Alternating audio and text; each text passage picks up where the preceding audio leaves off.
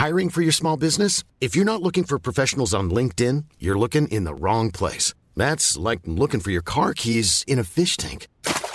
LinkedIn helps you hire professionals you can't find anywhere else, even those who aren't actively searching for a new job but might be open to the perfect role. In a given month, over 70% of LinkedIn users don't even visit other leading job sites. So start looking in the right place. With LinkedIn, you can hire professionals like a professional. Post your free job on linkedin.com/people today. Hey, I'm Ryan Reynolds. Recently, I asked Mint Mobile's legal team if big wireless companies are allowed to raise prices due to inflation. They said yes. And then when I asked if raising prices technically violates those onerous two-year contracts, they said, "What the f*** are you talking about, you insane Hollywood ass?"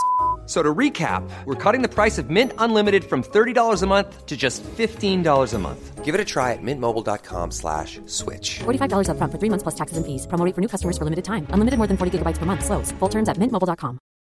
Millions of people have lost weight with personalized plans from Noom. Like Evan, who can't stand salads and still lost 50 pounds. Salads generally for most people are the easy button, right? For me, that wasn't an option. I never really was a salad guy. That's just not who I am. But Noom worked for me. Get your personalized plan today at Noom.com. Real Noom user compensated to provide their story.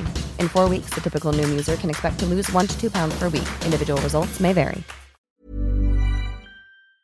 Yes, I do identify as being an empath. You're not alone. There's many of us out here. When we were actual kids, this was not role modeled. Feeling angry or upset, they're going to tell you to cut it out. That's enough.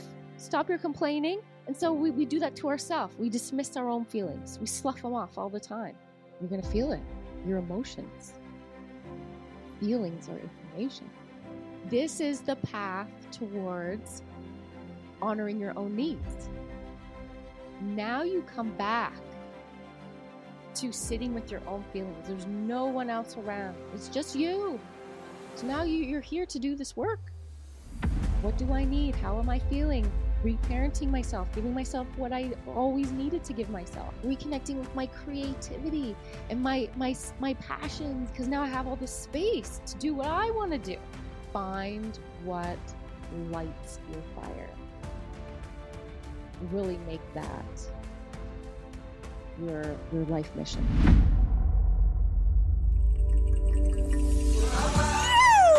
Welcome to the Inspired Evolution. I'm your humble host, Amrit Sandhu, and you're tuning in to a conscious conversation designed to help you grow. Our mission here is simple. It's for you to live your purpose, live your best life, live the life you love. This podcast is sponsored by Enthusiasm for Life, by Great Creation itself.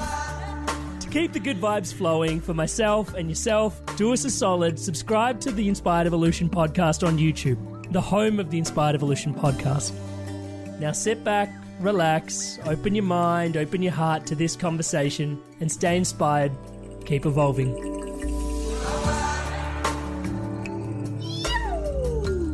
Welcome back to the Inspired Evolution. And we have with us today, inspiring our evolution, Fraya Mortensen. Fraya, how are you there, Sister Bear? I'm doing great, Henry. Thank you. It is so nice to have you here with us. For those tuning into Fraya for the first time, hold your horses. She's the author of the book Colours of the Mind. It's a book guiding people to conscious living, authenticity, freedom. It's a book on mindset as much as it also is on your personal philosophies, I guess, which we're looking forward to diving deep into today. There's a thriving, budding Instagram following that you've got over on Instagram and your YouTube videos. I'm really excited to sort of hear a little bit more about the content that you're covering in that space, especially for people that I think you're trying to bridge a divide between it's being okay to be your true self if that invokes loneliness, but also the divide between connection and that as well. So I think you affectionately refer to it as the lone wolf, but there's also a whole body of work around empaths as well. So there's a lot of ground we could cover today. I wanted to start straight out of the gate with just asking the question whether you think people are born empathic or whether they actually, it's something they develop. And if it is something they develop, I've got a whole string of questions around that. Or if they are born, I've got a whole string of questions around that. So I'll let you answer the question first, and then let's see which rabbit hole we end up down. Yeah. Well, there's a whole string of answers that I can give around your question, Let's because hear 'em. I could say, yes, people are born that way. I for sure would say that I definitely 100% was born that way, very sensitive to energy and emotions and taking on other people's emotions as my own. But I think that it's possible that people can develop a heightened sense of empathy as well, perhaps because of something that they've experienced that's ignited that in them. And just in general, empathy is on a spectrum, right? We all are capable of that. But when we use the term empath, well, there's just a personality that goes along with it that needs some more attention. Yeah, because there is I don't want to say baggage, but baggage is probably the word I'm going to reach for, to the word empath. Can you define what an empath is? Like, obviously, yeah, just in your own words. Yeah, for sure. I can say it in a few ways. One being that they're somebody that is like an emotional sponge. They feel other people's emotions as if they were their own. They're very sensitive to energy and emotion. But they also have a connection to energy in way of Judith Orloff. She wrote this book called The Empath Survival Guide, and she separates them all into these different types of empaths. And you can be all of them. People who are plant empaths, who have this, like, it's more than a green thumb, where you just know what a plant is feeling and what it needs. There's animal empaths, where you're very connected to animals and what they need and what they're feeling. There's even earth empaths, people who are very sensitive to the Earth's atmosphere and pressures and everything that's going on. And it's planets, connected planets too. What are the other ones that she talks about? Dream empaths, even, where we use our dreams as oracles. So there can be that, like, that take on it as well. That's a lot funner and happier to talk about. Yeah, it opens up your mind really to, I guess, just how much everything is living. Because I think when you start feeling into that, it's like, oh yeah, I can tune into the energies of what's alive, and then it's like, oh, the earth is alive, the trees are alive, the plants are alive, the rivers are alive, the atmosphere is alive, and then being able to, and I guess therein comes the word which you hear a lot is, and I hear it amongst empath friends, which is, oh, taking on. I'm taking this on. Can you describe what empaths mean by that? Well, you're taking on things that are not your responsibility. And then that extends to other things, like codependency. That extends to other things like it being a trauma response. Like, in order for someone else to feel better, or rather, in order for me to feel better, because I'm taking on their stress and it's giving me anxiety, what they're experiencing is giving me anxiety. So I need to make them feel better so that I can feel better, when that's not my responsibility. So there's this issue of lacking emotional boundaries. Boundaries is the big thing that I talk about a lot too. Yeah, I noticed, and I knew it was only a matter of time before we ended up there. But that big B word comes out. Yeah, that's I like it. Boundaries with a capital B. But before we dive deeper into there, I think discussing the nature of the empath a little bit further. Yeah, because I think to some degree, and I'm not sure, maybe I'm just needing some work on myself, touch wood, but to some degree, don't we all do that a little bit in order to make a relationship feel harmonious? We kind of, I don't want to say take on the other person's stuff, but we help the other person navigate their experience a little bit more smoothly. And if that means I have to contort myself into a certain shape a little bit,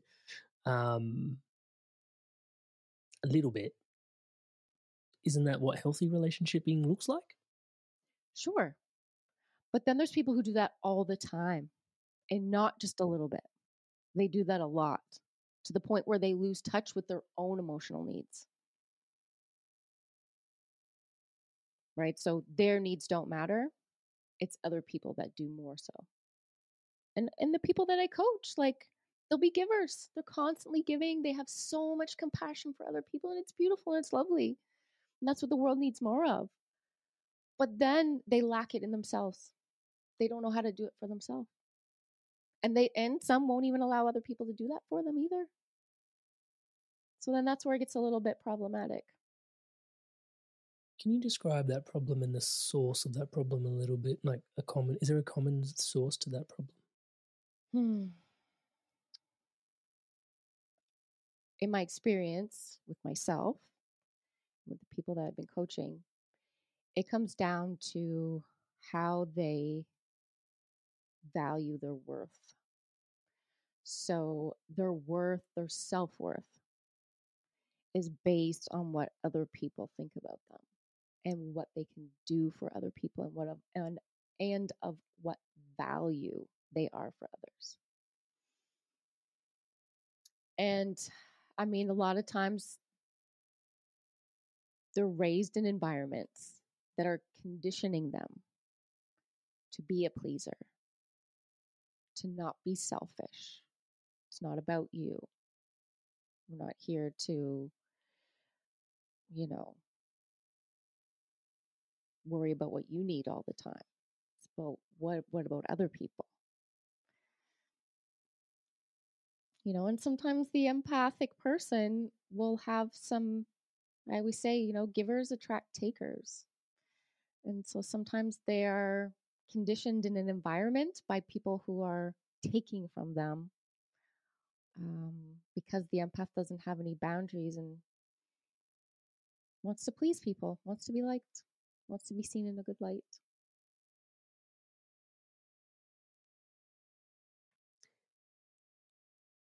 Correct me if I'm wrong, maybe because I'm a male, so I sort of see things a little bit this way, and I'm happy to I'm sure it's somewhat universal in the world we live in, but I'll just speak from my experience. But oftentimes a lot of our value, like you described, is attached to what we do. It's like, hey, what's your name? Amrit. What do you do? Podcaster coach. It's like, why does it matter what I do? Like, why was that the very next question? Like, go away. Piss off a little bit. Sorry, I don't mean to be like that. But there's that element of how much value society in and of itself attaches to the doing nature. And it's almost, and I have my own sentiments around this, so I hope no one takes this on, but it's like the doing is the cog that we fulfill within the mechanism of the social stream of everything. And it's almost like your value is the cog and the function that you perform to some degree, which is what's enforced in the environments for not just some of us, all of us in many ways, isn't it? Like, I know you mentioned it's for some of us. Yeah. Yeah, it is a lot based on, what do you do for a living? What are you doing out there? What's your role in this world? Imagine if we asked people instead, what's your passion? What are you passionate about? Right? Because that's more of who are you being instead of what are you doing? Who are you being on this planet? And oh boy, people come into my coaching to work with me. What are you passionate about? Helping other people. Damn it, that's me. And that's lovely. That's a great passion to have. Like I said, we need more of that. But is it to your own detriment? Where it's all about helping other people and your source of self-worth is primarily and solely based on external validation. You need other people to tell you that you are good, that you are okay, that you are worthy, because otherwise you don't believe it yourself. Okay, discernment, calibration. How are we able to tell whether we're giving from a leaking cup or whether we're giving from a full cup, or whether we even need to not be giving at the moment and just fill up our own cup? And yeah, help me with my cup.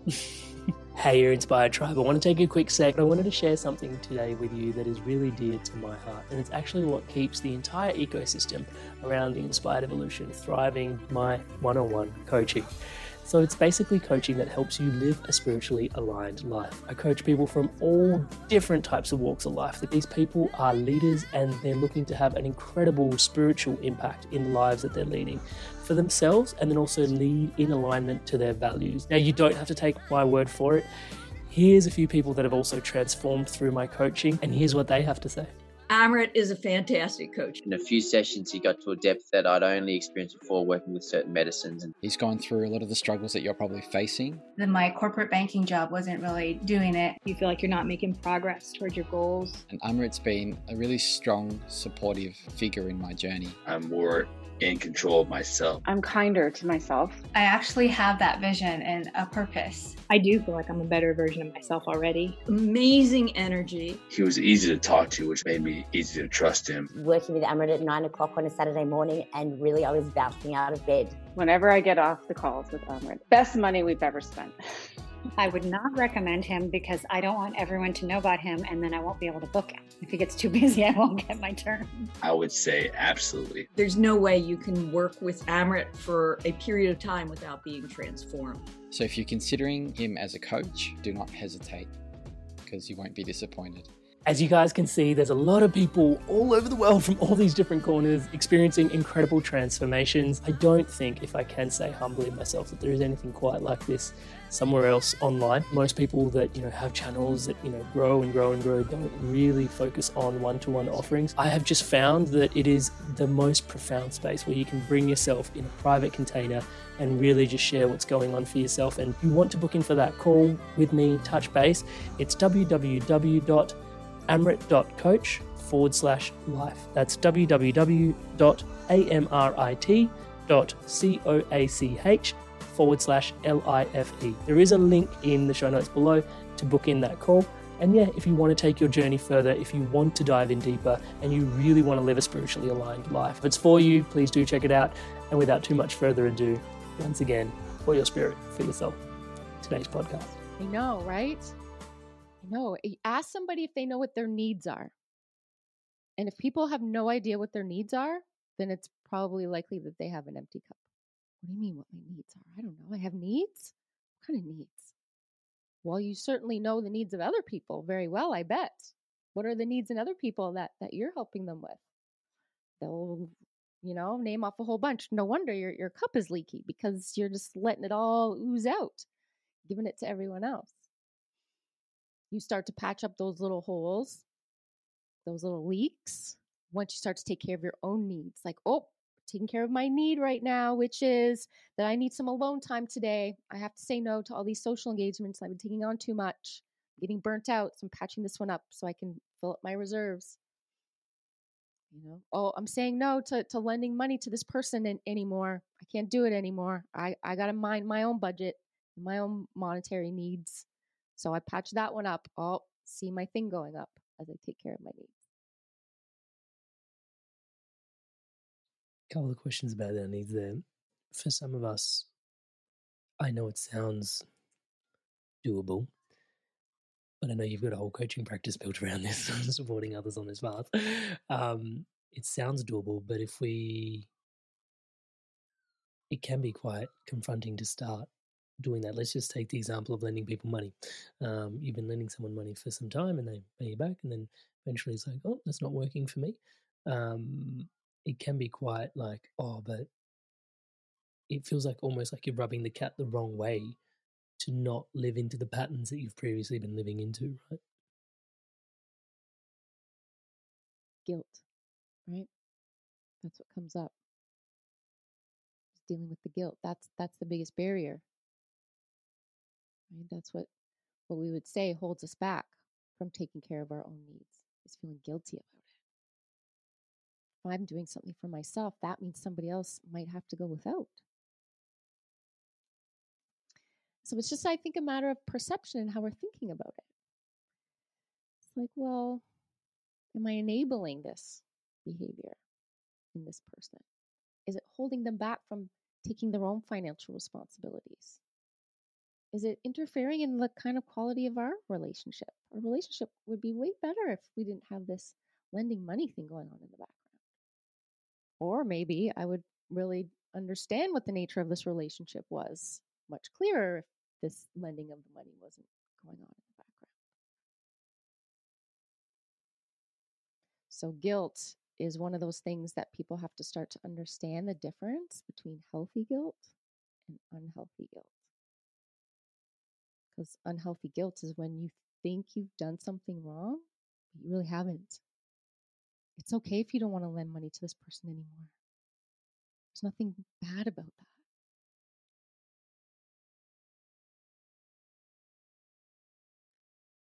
Absolutely right. And I'm just conscious that in some instances, because of the funky nature and blessings that relationships are, you will draw a line and you will potentially recognize healthy guilt and toxic guilt and then make a decision. But then sometimes even the other party rubs you up, kind of calls you out and goes, what, like, you're wrong. Yeah. So having, put a boundary in place in some ways, which is actually a healthy thing. And therein lies again, like being able to meet our needs can be such a challenge because of the dynamic nature of all the elements involved. It's like, okay, I stood up for myself a little bit, and then the other person just bulldozes right over that sometimes, and you're like, that didn't really work. Is that just happened to me? No one else? Sorry, I can see your smile. It's probably happened to a lot. No, it happens. It happens. Or you're pleasantly surprised and you have a talk with this person in a very, genuine way and compassionate way to say, I know you're having trouble with this and I really wish I could help you, but I can't anymore. I hope you understand. And they might be like, you know what? I totally get it. Thank you for all the help that you've been giving me. But I understand that you're not able to do this again. And thank you for being upfront with me about it. That happens too. And you're like, oh, they took it so well. What was I so afraid of? Oh my gosh, they understood. Yes, they understood. Look it. People will show you that side of them. They're like, yeah, I get it. No worries. Or they'll show you the other side where they get really pissed off. And it's always information for you about where you stand with that person. So setting boundaries is a good opportunity to see where you stand with this person. It's scary. It's like anxiety ridden at first. But, it's a necessary skill that we need to learn. And it helps us to have healthy relationships, especially for deeply empathic people who are deep feelers. It's really hard for us to have those conversations because we don't know which way it's going to go. So we hope for the best. I'm having kind of a profound realization, maybe you can help me cement it or correct it in this conversation, is the cup that I mentioned earlier. Are the walls of the cup literally your needs? Could you say that? I would say the contents are your needs. And the walls of the cup are your boundaries. So if you don't have any boundaries, then all your needs they don't exist. They're not contained. Where if you do have boundaries, then all your needs are contained and you have a nice full cup. How do we start to learn to identify what our needs are? You're going to feel it. Your emotions. Your feelings are information. So when you feel tired and exhausted, that's information that you've been doing too much. And you need to take a step back from something. What do you need to delegate? What do you need to start asking for help for? What do you need to start to change? If you're feeling sad, it might be a need to take care of some emotions or communicate some feelings to other people. If you're feeling really bored, it might be an indication that I need some passions. I need to bring back some hobbies into my life. I need to do something. If you're feeling lonely, it's another feeling that gives you information of I need some connection. I need some connection with people who understand me and appreciate me.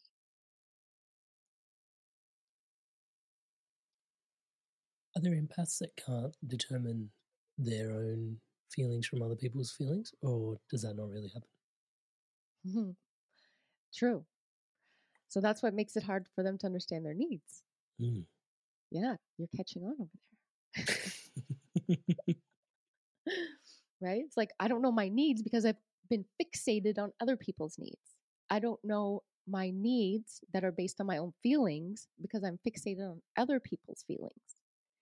Like I said, your feelings give you information about what you need. And so, yeah, if you're only focusing on other people's feelings, then you're only going to be focusing on what they need instead of your own.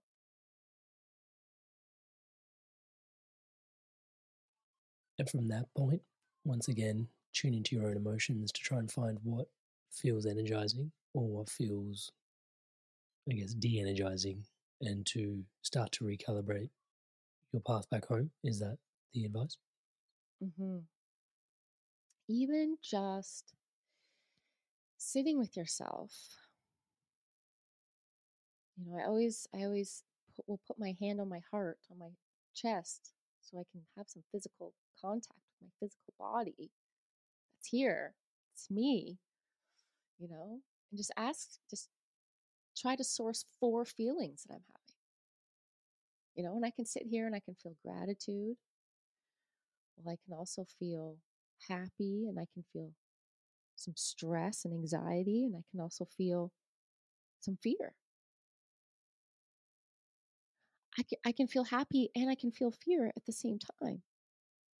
You know, we have all these emotions going on within us. But which one are we giving our attention to? Which one am I feeding? Or which one am I ignoring? Because some people might sit there and be like, I don't know. I feel cold. I feel hungry. They go into the bodily sensation instead of the emotional pieces, right? But okay, you're connecting with your body in some way. Start. It's telling you you're hungry. Okay. It's telling you your feet are cold. All right, put on your slippers. Yeah, that in itself is practice, to just like check in with yourself. You know, so just start there. Just start there. You might not be able to give yourself what you need right away because you don't know how yet, but you're starting to at least acknowledge what that is and letting yourself know, okay, we're learning. We're starting to pay. Hiring for your small business? If you're not looking for professionals on LinkedIn, you're looking in the wrong place. That's like looking for your car keys in a fish tank. LinkedIn helps you hire professionals you can't find anywhere else, even those who aren't actively searching for a new job but might be open to the perfect role. In a given month, over 70% of LinkedIn users don't even visit other leading job sites. So start looking in the right place. With LinkedIn, you can hire professionals like a professional. Post your free job on linkedin.com/people today. Everyone knows therapy is great for solving problems, but getting therapy has its own problems too, like finding the right therapist, fitting into their schedule, and of course, the cost. Well, BetterHelp can solve those problems. It's totally online and built around your schedule. It's surprisingly affordable too. Connect with a credentialed therapist by phone, video, or online chat, all from the comfort of your home. Visit BetterHelp.com to learn more and save 10% on your first month. That's BetterHelp, H-E-L-P. Attention.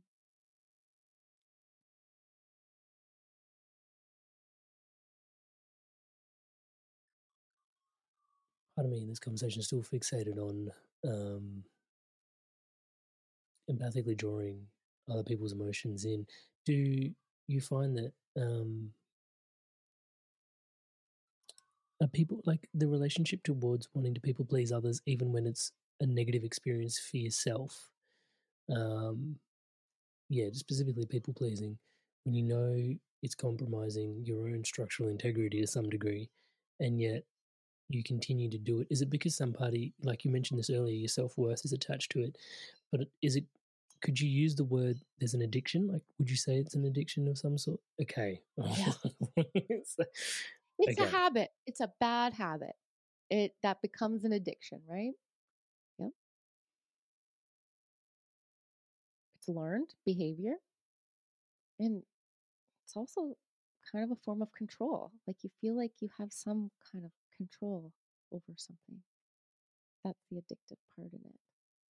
And once in a while, you get a lot of praise. You get a lot of, gratitude. People really appreciate you.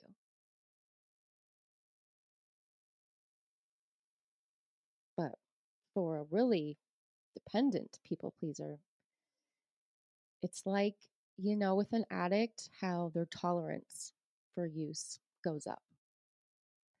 And what they used to get a lot of satisfaction from maybe just a glass of wine, it doesn't do it for them anymore. And now they're drinking a whole bottle. Now they're drinking to numb themselves.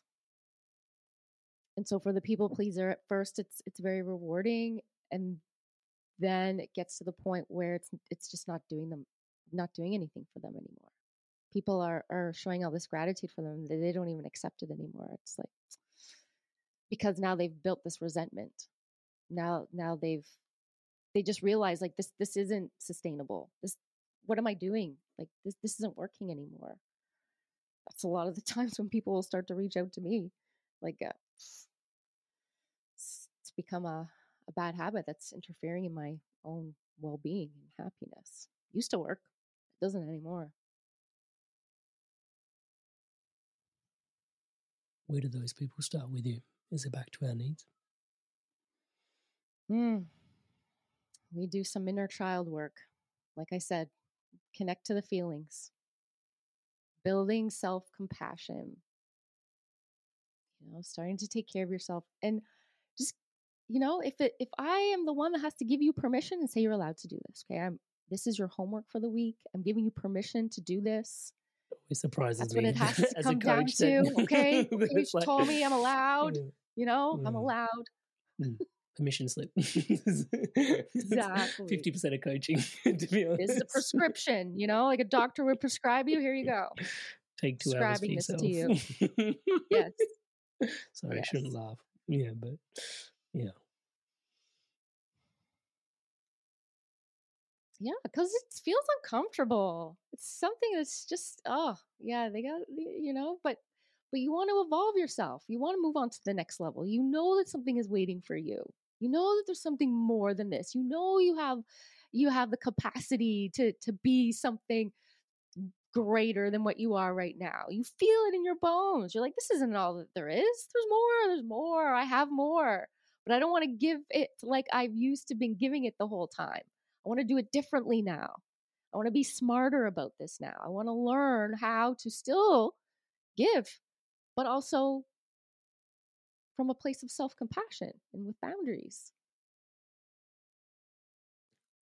I do want to dive into self-compassion and the inner child, and you can help us sort of start a dialogue with our own inner child. But in there, we've been discussing empathy, and we've touched on the word compassion. Just a piece that I wanted to sort of just pepper in today, and then we'll dive back into compassion and the inner child and self-healing. The difference between sympathy, empathy, and compassion. Is there a difference? Can you describe a little bit? Yeah. So I like to look at cognitive empathy and emotional empathy. So cognitive empathy, I think, is more of the sympathy, more or less. Like those two words kind of are interchangeable a little bit sometimes. It's like I can understand what someone is experiencing. I might not really feel what it's like, but I get it. Somebody had to put their cat down. I'm not really a cat person or a pet person, but all that cognitively, I can understand how that would be hard for them. And then emotional empathy is where you actually do feel it. Like, like you feel that little pain in your heart for them. Your heart goes out. Maybe you cry with them because you really, truly, genuinely feel that. And then compassion is the action behind the feeling. So you feel something and then you are compelled to do something about it. So then maybe I send them a card, or I send them like some gift, or I take them out to dinner, or I take them for a walk. I do something, right? That's the compassion. Compassion is the action behind the empathy. Right. Very useful. Thank you. Interesting question that popped in from there. I'm conscious I'm out on a tangent, and I'll pull us back in eventually. Okay. I love going off on tangents. Surprised I haven't yet. One of the you know how there's like kinesthetic learners and auditory learners and visual learners, and you're describing, you know, there's cognitive versus emotional empathy. And so in that space, do kinesthetic people run the risk more of being emotional empaths? Is that a thing, or have I just made a link in my mind that, I don't know, it's just a random question. I guess we're out on a tangent. No, like there is like physical empaths. Like if you broke your arm, like I might feel like that pain in my arm too, right? Or if you're having a headache, I might have a headache. Some people can feel like the physical symptoms that other people are experiencing. Like I could have an upset tummy and be like, and then somebody else later be like, oh, that dinner didn't sit well with me, and you know, I've been on the toilet. Like, oh, okay, that was yours. Okay, I'm fine then. Is that what you mean? Like in terms of kinesthetic? The body. Yeah. Yeah, people feeling, and they end up feeling it on, and being more susceptible to that to some degree. Yeah. Okay. So, inner child, building a relationship with this bloke or this girl, that's in there. Well, inner child. For some people tuning into this podcast, maybe it's the first time they've heard this term. Can you describe the inner child? Who is this? Is there two of me? There's someone inside me? What's going on? And how do I build a connection, build a relationship, and why? Yeah. Bring me in. So if I'm feeling sad, and let's say a friend stood me up for the 10th time. 10 times would be a lot though. But I'm feeling sad. I'm feeling rejected. Like, oh, they keep canceling on me. And and I say to myself, yeah, they probably don't like you anymore. You know, it's probably something you said the last time you hung out, and I bet you they're going to ghost you, and you're never going to hear from them again. And you beat yourself up for it.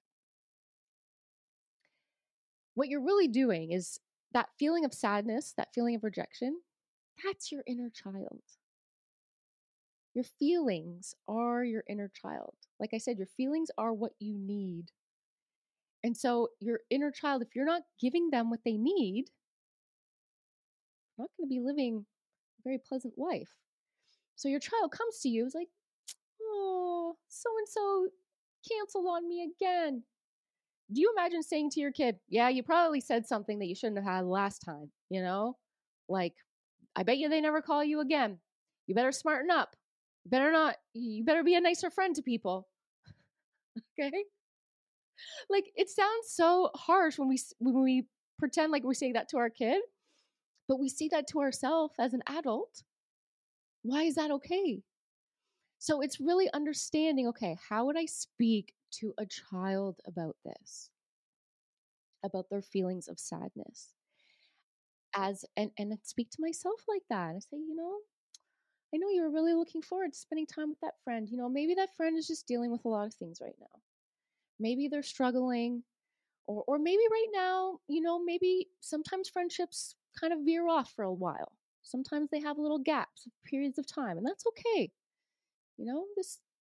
Maybe we can trust that this friend will be able to connect with them again one day. But in the meantime, we'll be patient with them. So we're showing our friend compassion, and we're also showing our self-compassion by saying, I know we love this friend. We wish we could have spent time with them. What else are we going to do today instead? And we might text them back and say something lovely and whatever. It's really interesting as you're sharing your example. Thank you so much for sharing that. Because you've managed to dance the dance quite well, obviously. It's your body work. Pardon me for how that sounds. But nonetheless, there is such an opportunity for when you're having that chat with yourself to victimize the self. But in your instance, there was no victim. It was more situational. And I was almost waiting for the moment where, when you're talking to your inner self, the little self, it's like, oh, poor you, for feeling that way. But none of your languaging afforded the poor you despite the feelings being sad. Can you unpack that a little bit further, please? Yeah, it's like you just want to keep this balance, neutrality. You want to validate your own feelings, which is what is so difficult.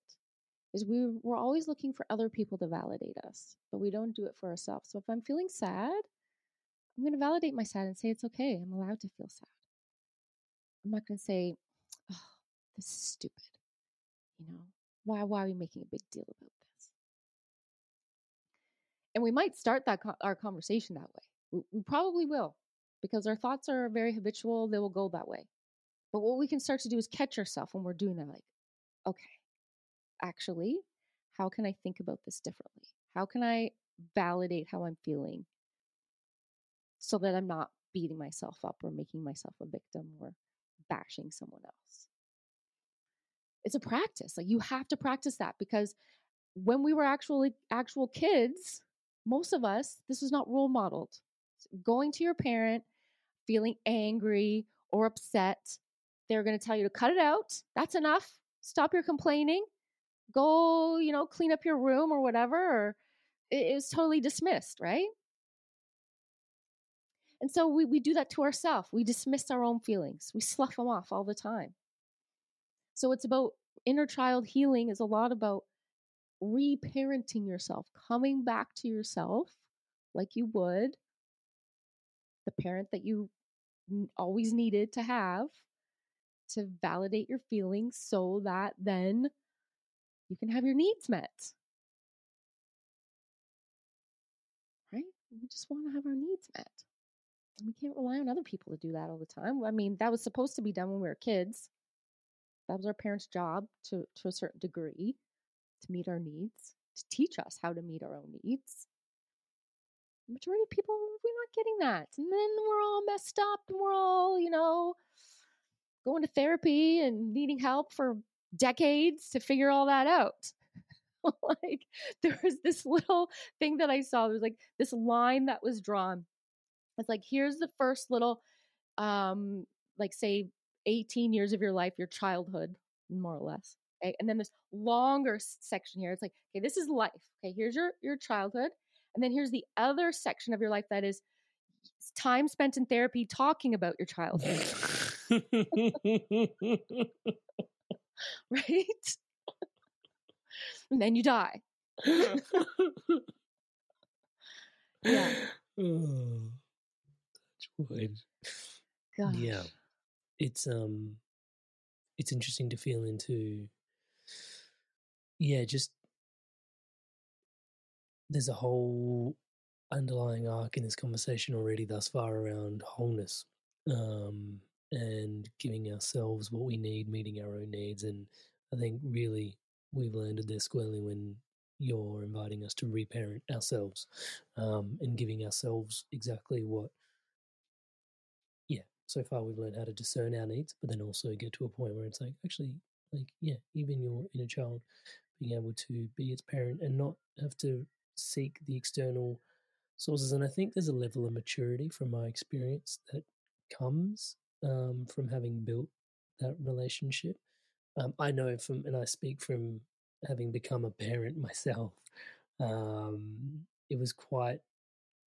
I don't want to say it was a period fraught with shadows, because it was so beautiful, touch wood, when kids come through, but also with the lack of sleep deprivation, the way I've been describing it is like your walls of resilience just come straight down, and everything that was your shadow that was hidden behind those walls of resilience just is just like jumping over the fence. It's like, hey, here's all this unresolved shit you got to work on, and it's like, great, I know. okay. So being Mr. Inspired Evolution to touch wood in some ways, I was like, okay, here's an opportunity to roll up your sleeves and like get stuck into some stuff. Yeah. And one of the things I was actively aware of, and maybe I'm too spiritual, but the way I was looking at it was my son at the time, and now my sons, touch wood, are holding space for me to become the father and the man that they need, rather than me still being a boy, And a lot of it was like, okay, emotional regulation. And it was like, okay, yes, regulation, but then also some of the stuff we're discussing here, which is like, yeah, but not all of it just needs to be regulated. Like some of it needs to be expressed, some of it needs to be lived, some of it needs to be felt, some of it doesn't need to be felt and doesn't serve you anymore, and you've been carrying that for ages.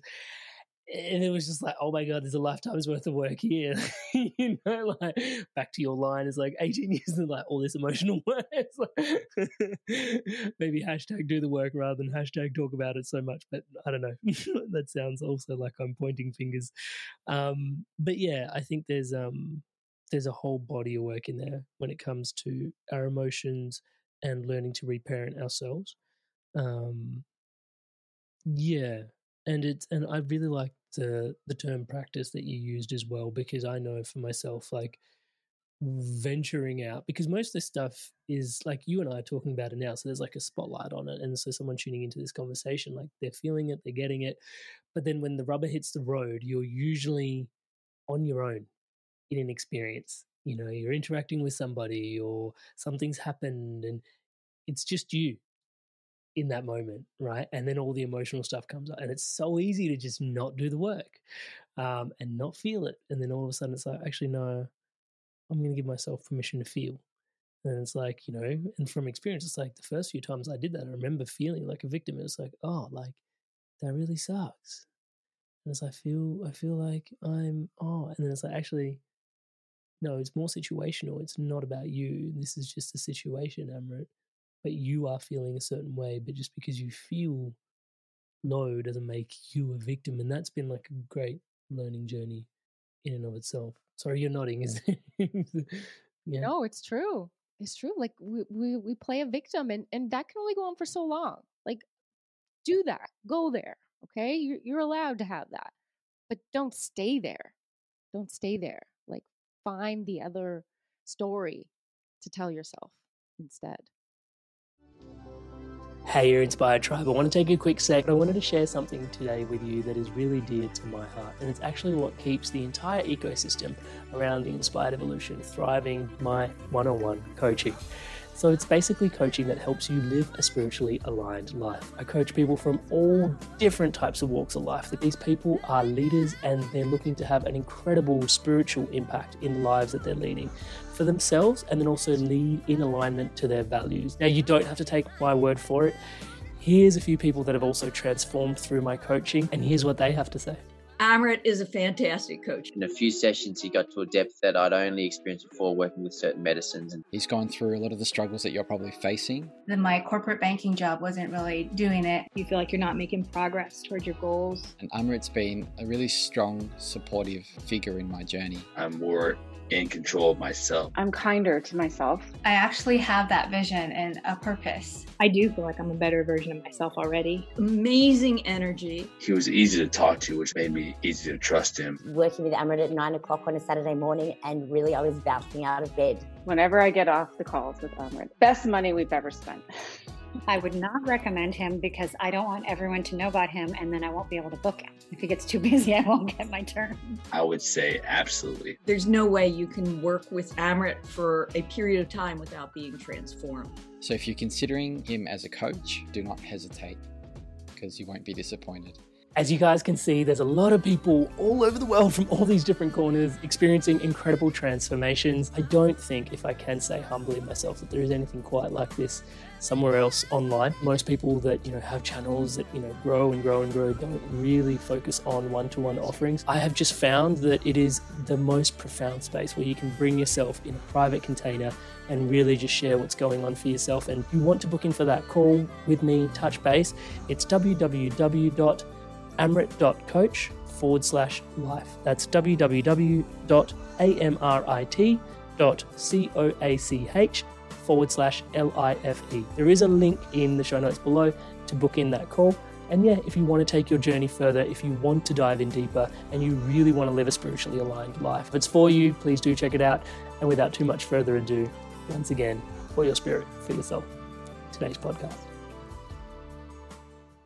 Building a relationship with self. I think at this juncture, I'm going to ask you to share a little bit about your own journey, how you got to doing this work in the world. Primarily because I'm conscious that, like you're speaking to the challenges that empaths have. And I guess I've researched you, so I sort of know, but I think it's useful at this juncture for the podcast for the audience to follow along, because I've got some really, well, as a high level question is like, do you identify as an empath?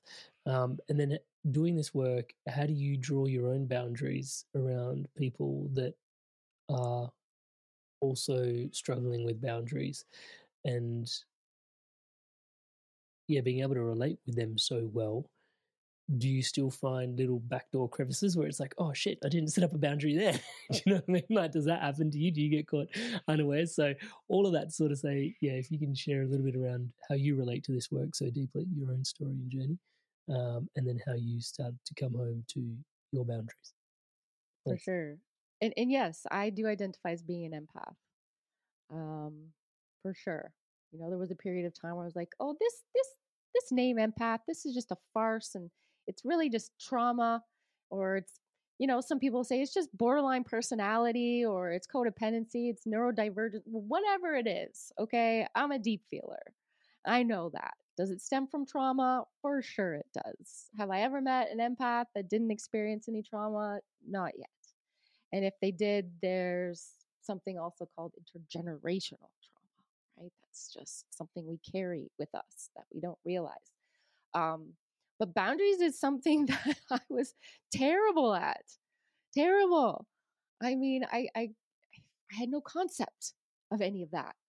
And then once I learned it, just like anyone else who's learned this concept of having boundaries, like, oh, well, gee whiz, why didn't anyone ever teach me that? Why didn't anyone tell me that I could take care of my own needs and honor my sensitivities, and I'm allowed to? And that actually makes life easier and better, and I have more energy. Oh, right? Does it mean that just because I know how to set boundaries now that I'm a master at boundaries, just because I teach people how to set boundaries, that I'm a pro and that I'm perfect at it? No, for sure not.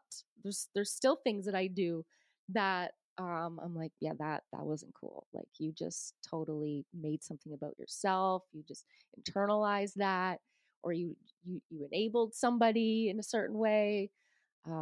Those things still go on, but I'm conscious of it. I have an awareness of it. And I know that it's part of the learning journey, and I don't beat myself up over it. I use it as a learning opportunity, because there's always learning. Like, you can never learn enough about boundaries, and then something else comes up to challenge you. And like, okay, cool. I'm never going to be perfect at this. So like I have a daughter who's 15, and so respecting her boundaries and just giving her space and allowing her the independence to it's very interesting with kids, because it's almost like we do grow up with boundaries, but then we're told that they're wrong and we're shamed for them. Like, if I want to say I don't want to go to school today, too bad, you got to go. Get your boots on. It's time to go to school, It's like, but I'm trying to express a need that I have, that I'm just not feeling well. Maybe my energy's tapped down. I just need a day off. To that, but we disregard that kind of boundary in kids, or kids' bedrooms where we just bust in there without knocking, Like, can you please knock? I don't need to knock. I pay for this home, I pay for your rent. I don't need to knock. I'll come in here whenever I want. So there's all sorts of different examples that we can look back on our kids expressing boundaries to us in their own little way that we shit on, and we make them feel like they're bad for it. So we all have boundaries, and then somewhere along the line we lost them, and now we gotta learn them again. And we're always learning. Always learning. I'm experiencing some positive guilt.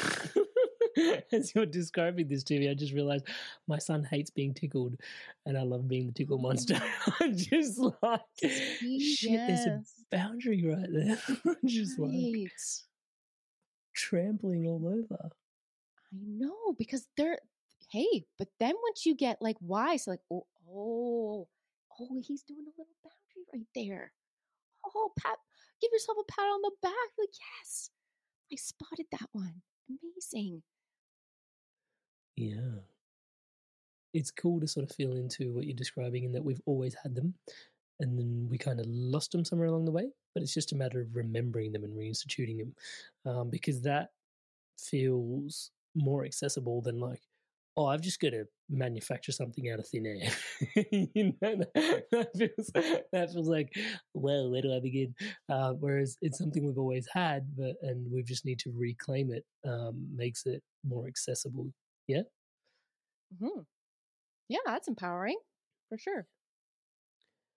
So you also identify as the lone wolf empath. So who's the empath? Lone wolf. so what's a lone wolf empath? What's the lone wolf? And well, last year I was going through a depressive time, and I'm a spiritual person, and I had kind of forgotten a little bit about my spiritual path, which will go on, right, when you're going in those dark places. And so I Googled, like, what's the spiritual meaning of depression? And it said dark night of the soul. Like, oh, yes. Okay. That made me feel, I'm going through this dark night of the soul. There's going to be something really great on the other side. We just got to get through this little bit. Let's say it was my first time, because I noted this term before. Like, oh yeah, that's what it is again. Okay, we're in that. And then I was typing up this newsletter for my email subscribers. And as I was typing, I was talking about loneliness.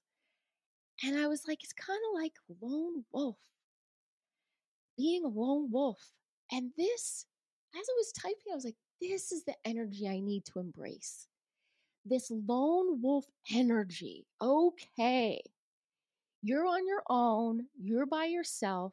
I have, like, the depression was based in a sense of loneliness, was losing parts of my family, losing relationships, being just very alone on my own, being a person who is an online coach. And so you're very isolated in that realm as well.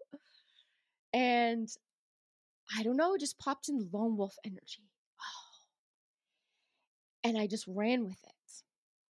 And pardon the pun. Sorry. Yes. Right with that one. And I was Googling lone wolf, and it just seemed like everything else that was out there was kind of like making it seem like some dark, sad thing to be. Like, I don't want it to be like that. I want this to be an empowering way of giving yourself permission, right? Like, once again, I give you permission to be this way. And a lot of empathic people have experienced those periods of loneliness because they find themselves alone, because the people around them, once they start to set boundaries, they find themselves very isolated and alone with nobody. They got to restart over. And so why not embrace that and be okay with that? And that's what got me out. That's what got me through this dark night, was the lone wolf energy. Was just saying it's okay, like, just total acceptance, no judgment about this way of life right now. So what if I spend 90% of my time alone? I'm doing some deep work right now. Something is going to come out of this. And yeah, I attach the empath, a lone wolf empath, to that because a lot of empathic people do experience this loneliness and aloneness.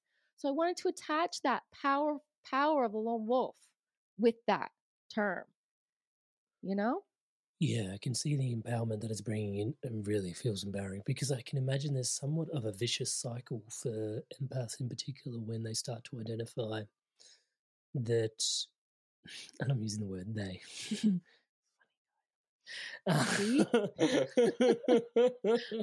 Right? I know. When we get to the point where it's like, touch wood, the you start to identify the healthy need for boundaries, and then, like you said, you start ending up more and more isolated. And you might not even be able to identify the healthy need for boundaries, but you might just start to feel energetically that you're just tired of taking stuff on. And so you just retreat further and further and further and further and further and further into yourself. It's interesting, though, because when you usually describe the term empath, it feels kind of like, oh, yeah, like it's all about connectivity, right? It's got this connectivity frequency. And then you've got this lone wolf frequency. Is there a reconciliation between the both? Like, how do you? You're connecting with yourself.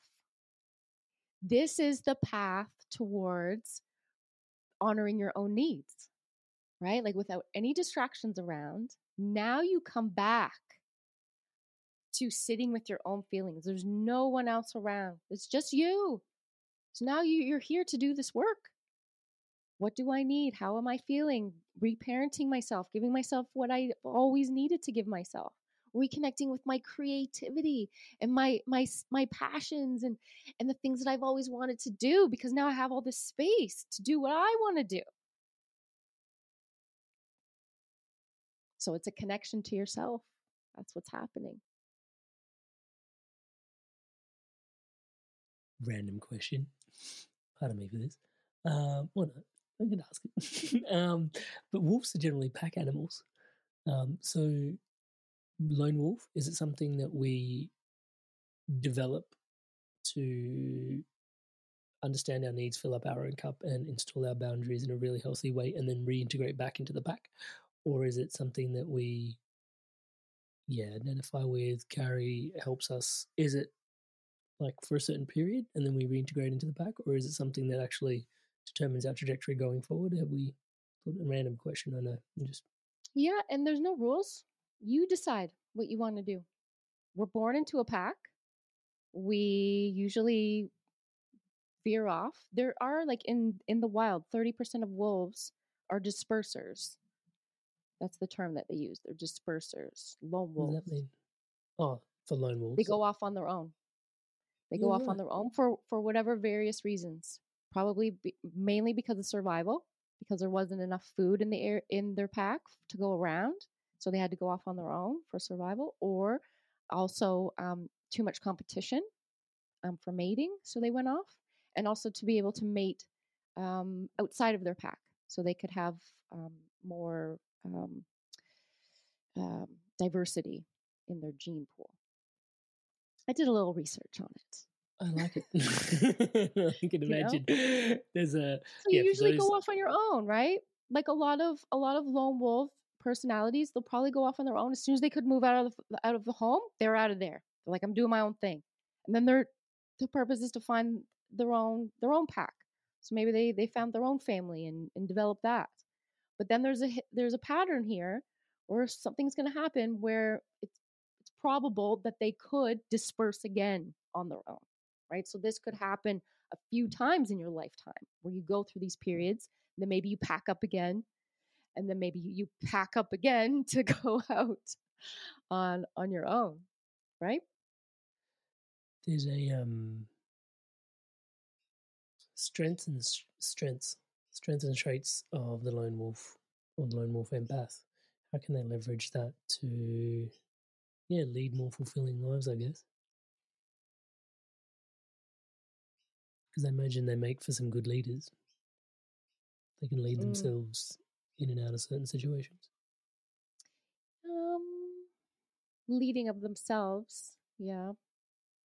More of a teacher maybe than a leader. I don't think they would like to be leaders that much than a teacher, like an inspired leader, let's say. By default. And is that the main thing you think lone wolves are suited to? No, I don't. I did a video on this one too. I said, why would not make a leader? Why would not be a leader?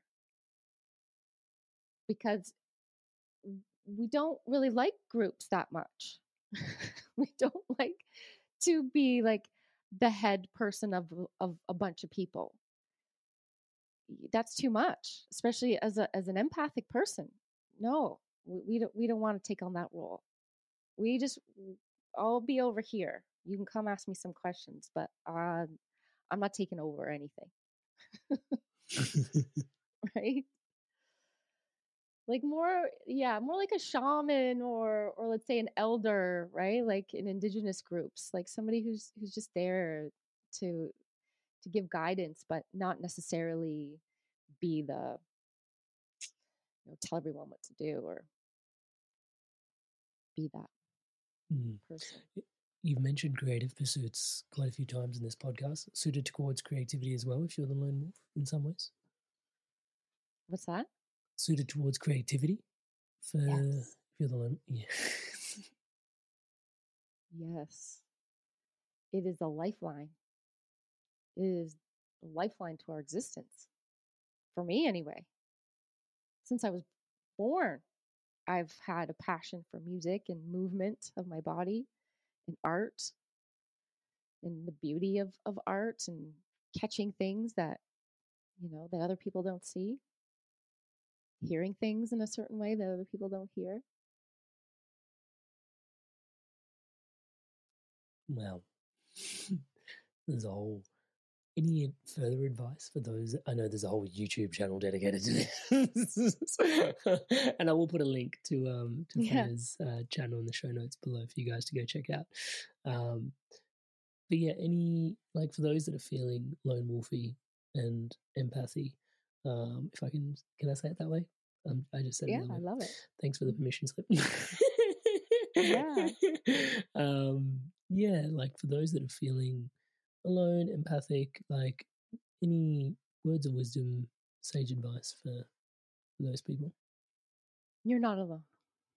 You're not.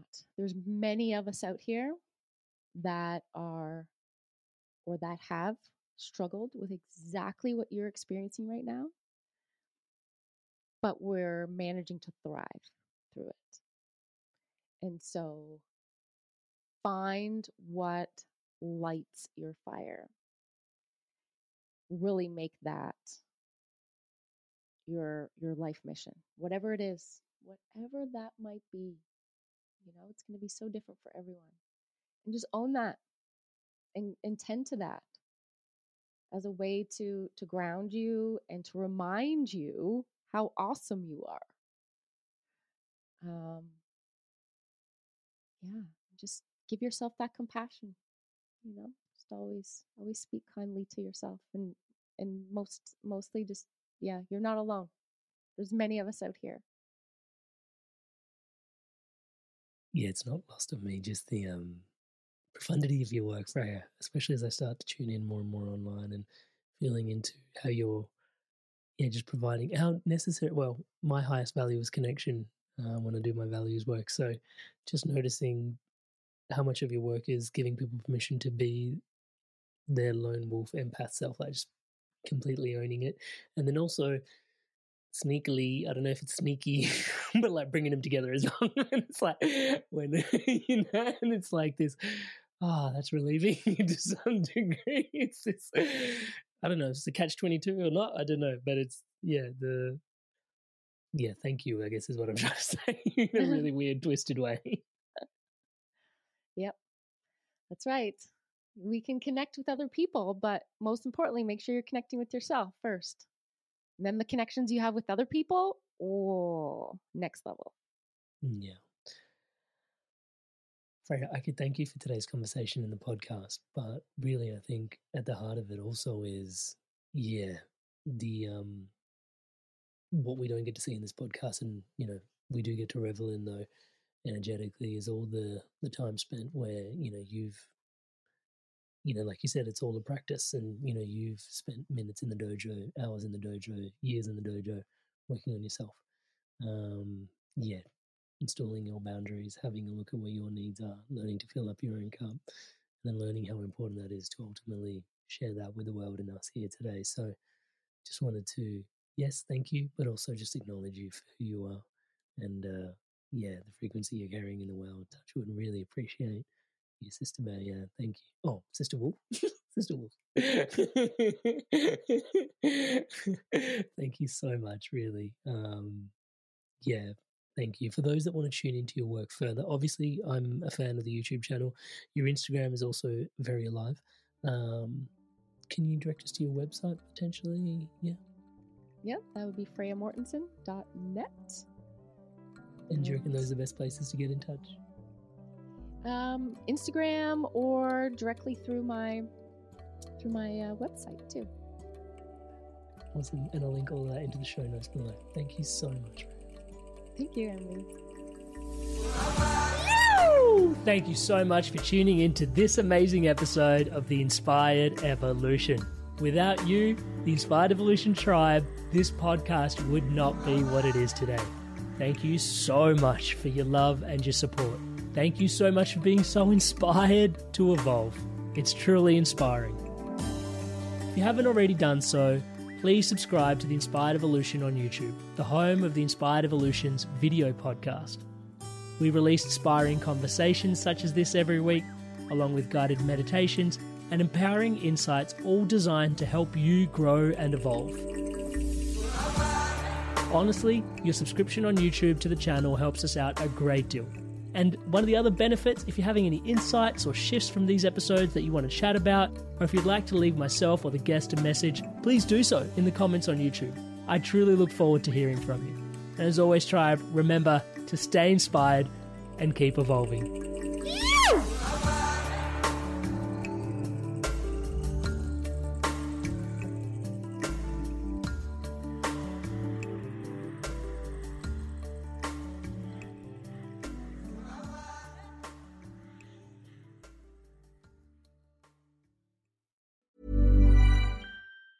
Mom deserves the best, and there's no better place to shop for Mother's Day than Whole Foods Market. They're your destination for unbeatable savings, from premium gifts to show-stopping flowers and irresistible desserts. Start by saving 33% with Prime on all body care and candles. Then get a 15-stem bunch of tulips for just $9.99 each with Prime. Round out Mom's menu with festive rosé, irresistible berry chantilly cake, and more special treats. Come celebrate Mother's Day at Whole Foods Market.